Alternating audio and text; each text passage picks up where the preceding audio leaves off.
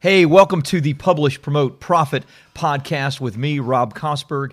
Every week, I interview thought leaders and experts who have used a book to grow their income and their impact. So tune in weekly for these interviews so you can learn how to use your own best-selling book and go from hunting for clients and opportunities to instead being the hunted. I want to talk about starting with the end goal in mind. And, I talk to a lot of authors and a lot of would-be authors, and I feel like this is like the biggest and most crucial mistake that most people that want to write a book make. And what I find is even many times wily veterans, those who have written books in the past, continue to make this mistake, or at the very least, they don't think long-term. They don't think long-term enough as to what the real goal is. I think many authors, they don't want to maybe admit this, but I think many people that want to write a book really just think and believe that all they need to do is write the book and the world is going to beat a path to your door. I will say that to people, and they know, I think, instinctually that, no, I shouldn't say that that's what I think, but I really do think in the heart of hearts, that's what a lot of authors think. I'm going to write this book. I'm going to write this great book, and because of it, the world is going to beat a path to my door. And let me tell you something, it just doesn't happen that way. It doesn't work that way. For every 50 Shades of Grey, there are 5 million other books that are written that no one has ever heard of or knows anything about. And let me tell you something, even the most successful authors, whether nonfiction or fiction, they don't think that way. Look at somebody like J.K. Rowling or Stephen King. They don't write one book and then expect that one book to magically transform their life and their career. You may say, well, J.K. Rowling wrote Harry Potter and it transformed her life. Harry Potter is volumes of content, volumes. I mean, she has written dozens of books on the subject matter. Stephen King, and let me say it this way, if you want to make money on a consistent basis, which unless you're independently wealthy, and you may be independently wealthy, then you don't need to make money on a consistent basis. And by consistent, I mean, daily, weekly, monthly, whatever, but there's a paycheck coming in, money's coming in. If you want to make money on a consistent basis, then you need to have a goal in mind with your book. And if you're writing, let's say you're writing a fiction or you're writing nonfiction, and your only goal is to make royalties from your book, then you need to have volumes of content. I mean, Stephen King is certainly independently wealthy, but that dude continues to write books, right? He is continuing to write new stories, get them made into movies. Obviously he loves it and he's passionate about it, but he's continuing to make money. Now, he could stop everything and I'm sure live on the royalties and the proceeds of what he's done in the past, and I'm sure he's got a fat bank account. But the reality is, if he wants to continue making money every single week, every single month, every single year, he's got to produce new content. That is his model. That is his plan.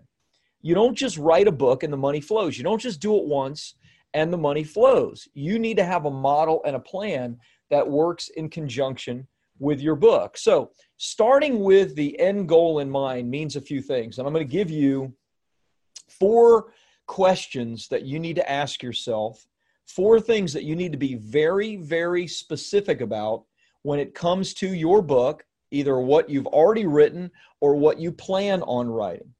Number 1, and there are 4 things, as I said, and they all kind of flow together. And then I'm actually going to share with you an example, one of my clients' examples of how this worked for him and how this could potentially work for you. So number 1, you need to ask yourself, what am I trying to sell with my book? Right? If you want your book to make you money, you need to ask yourself, what am I ultimately trying to sell? Now, if I already gave you an example, if you're ultimately trying to sell books and you're going to make your living selling books, then you need to be like Stephen King. You need to be like J.K. Rowling. You need to be somebody that creates content continuously, right? You can't, I'm communicating with a lot of authors recently because of some Facebook group stuff that I'm doing. I'll share more with you guys on that in the future, but it's going crazy good. And some of you may have even snuck into that group. I don't know. But there's so many people that are telling me, how they've been writing this novel or this great work for years. And I'm like, first of all, if you're writing a novel or if you're writing a fiction and you're spending years on it, you're making a crucial error for several reasons. Number one, you're putting all your eggs in the basket of one piece of content, one book. And let me tell you something, if it won't work for Stephen King, and if that doesn't work for J.K. Rowling, then it's probably not going to work for you. You need to, if the only thing you're selling is your book, create volumes of content. So I gave you an example of that. What is it that you're trying to sell?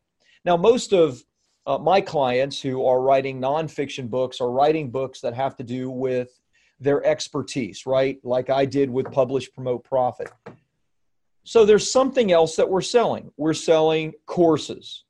We're selling consulting of some kind. Maybe we're selling done-for-you services. And so the goal of the book is to get people to trust us, to raise our level of authority in their eyes, how they see us as an expert in their eyes, so that they will buy the next thing from us, whatever that thing is that we're trying to sell.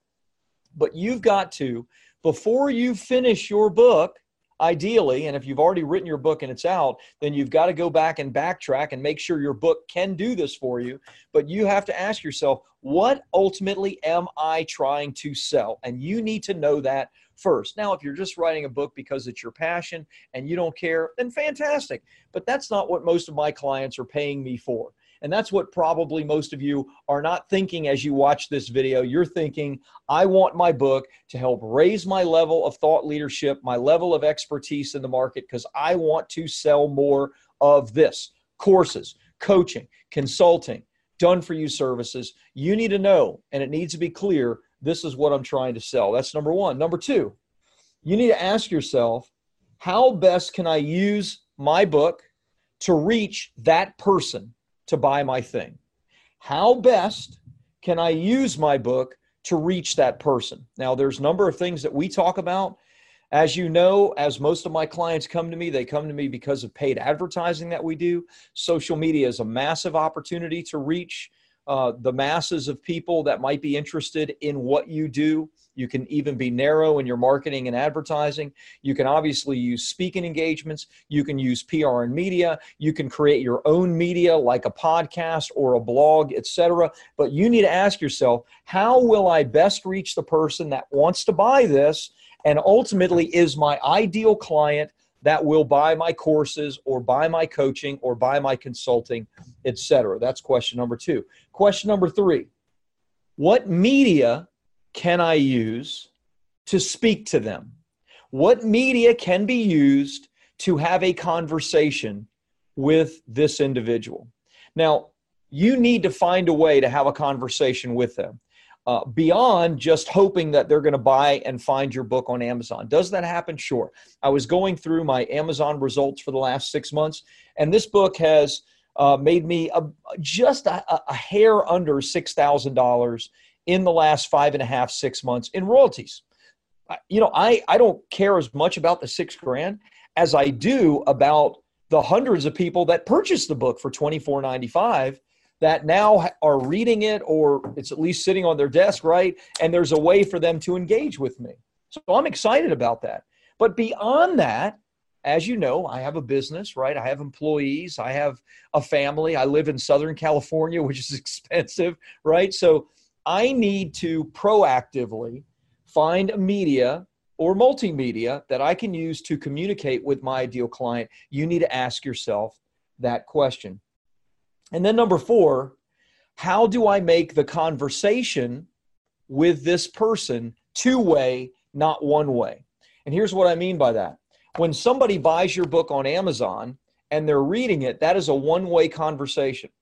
They're reading your book. You don't even know that they're reading your book, right? You don't know on Amazon, you don't know who bought the book.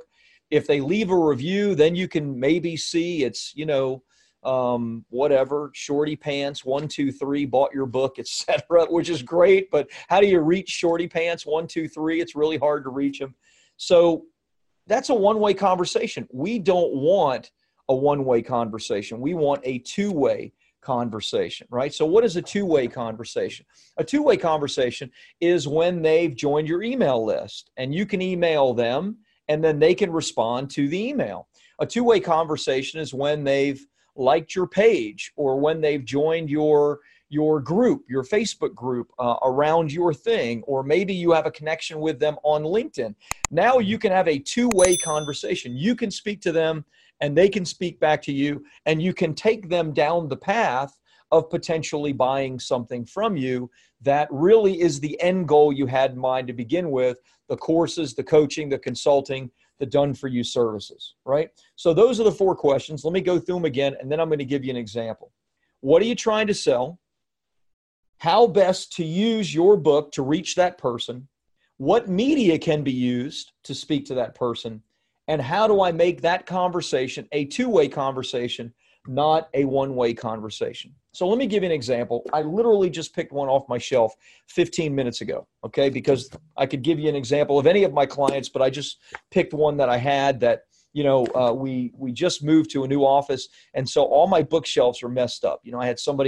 I had my bookshelves just the way I want them. You know that I'm a little OCD. And then, of course, I didn't want to pack my books and then unpack my books. So I had somebody else do it, and now all my stuff is messed up. So I saw this book. I haven't seen it in a while. I'm like, cool, Ted Kallman, great. A client that I had probably 5 years ago. So Ted wrote this book called The Nehemiah Effect, Ancient Wisdom from the World's First Agile Projects. Now, Ted is an agile consultant to manufacturing firms. And you might tell by the title of his book that he's a spiritual person as well. Now, I actually tried to talk to Ted about the possibility of changing the main title of this, because I didn't want this to just appeal to people that already have a spiritual slant. But he didn't want to do that. And of course, we give our clients the license to make the final decision on the titles of their books and et cetera. He didn't want to do that, but it still was very, very successful. So the first question that we had to ask was, okay, Ted, what are you really trying to sell? We're not really trying to sell this book. What are you really trying to sell? For Ted, what he was trying to sell is very, very high-level consulting.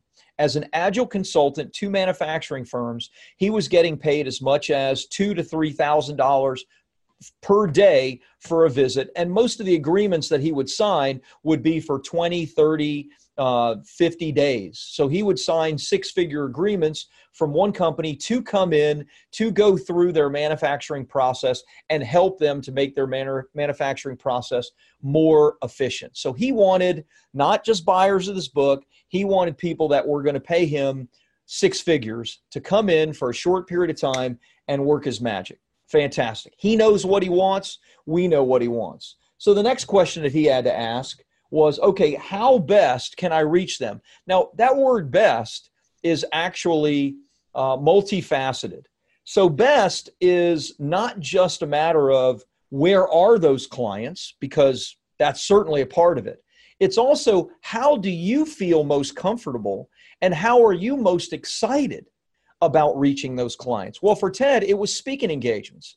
So he wanted to use his book to get speaking engagements, to get on stages, use his book as a lead magnet afterwards, and share his magic in 45 minutes or an hour, and then have his booth set up and have people come to his booth to get a copy of his free book, which he gave in exchange for lead information, and then follow up with those people and close deals. So Ted did this, and during the launch of his book, Ted did over $250,000 in real income because of his book, because of 2 speaking engagements that his book got him.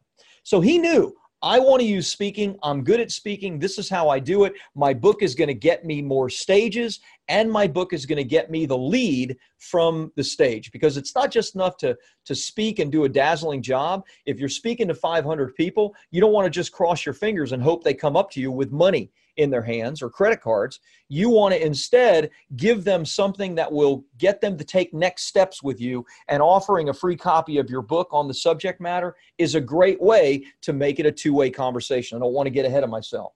Number 3, what media could be used to speak to them. Now, Ted had to use media to get to the people that were actually running the events, but also he wanted to get to the people that really specifically could hire him to do his magic for their manufacturing firms. So he used LinkedIn very efficiently. He also could have used direct mail, but chose not to use direct mail. But he used LinkedIn to connect with conference organizers as well as to connect with corporate CEOs and those making the buying decision so that he could communicate. He still does that to this day, but those are two media that he's comfortable with using, likes to use to get on the stages to ultimately get the deal. And then fourth and finally, how do you make the conversation a two-way conversation the way he did it? And I already got ahead of myself and shared it.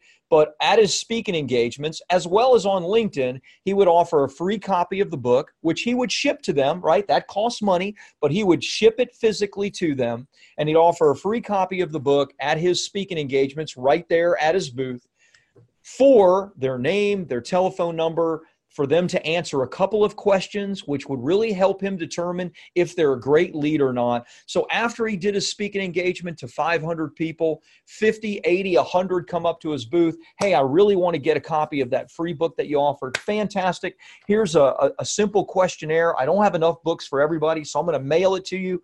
Just fill out your name, your mail, your shipping address, as well as these few questions, and I'll get you the book. That's it. Now you have 50 to 80 of those 500 people that are raising their hands that are saying, hey, I am really interested, not just in this book, but ultimately I'm interested in what this book can do for me, which is that two-way conversation that Ted could then have and close deals. So 1, 2, 3, 4. You need to ask yourself these questions before you finish your book, or if your book is already done, you need to ask yourself these questions and say, does my book position itself properly to get me the things that I want and that I feel most comfortable with? Does it position me properly to get high-ticket consulting gigs? Does it position me properly to get done-for-you services like we do at BSP? And then, can I get this book, or how can I get this book into the hands of the person that's going to be the decision maker, whether it's the decision maker because I want to speak an engagement, or the decision maker that's actually going to write you a check and hire you for your corporate consulting. Then what media can be used? And obviously there are many opportunities with social media. And then what are you going to do to make this conversation two-way? Because a one-way conversation will not work. Yes, occasionally it will happen. I published my book. Within the first 30 days, someone called me because they bought my book on Amazon. They read the book. I have all my contact information and various ways for people to connect with me in the book. They got in touch with us and they said, listen, I love what you're doing. It's exactly what I want. And they became a client, paid us $29,000 for us to help them. Hey, that happens, and that's like magic, right? Beautiful. I loved it.